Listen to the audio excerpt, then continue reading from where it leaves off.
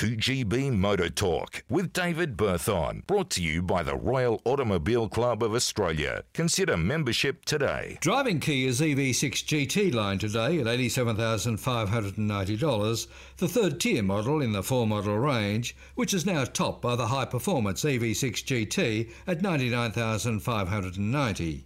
The GT this year named World Performance Car of the Year, an impressive effort for an electric car.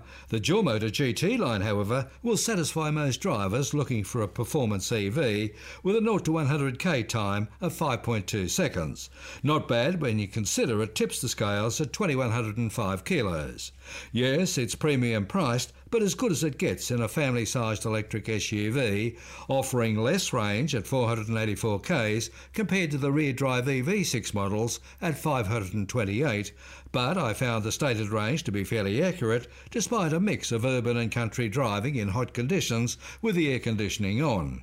I've also driven the top-spec high-performance EV6 GT, a little too hard-nosed for me. The GT seat's hard and unaccommodating, while its non-compliant suspension churn provides a too-hard ride for comfortable day-to-day use.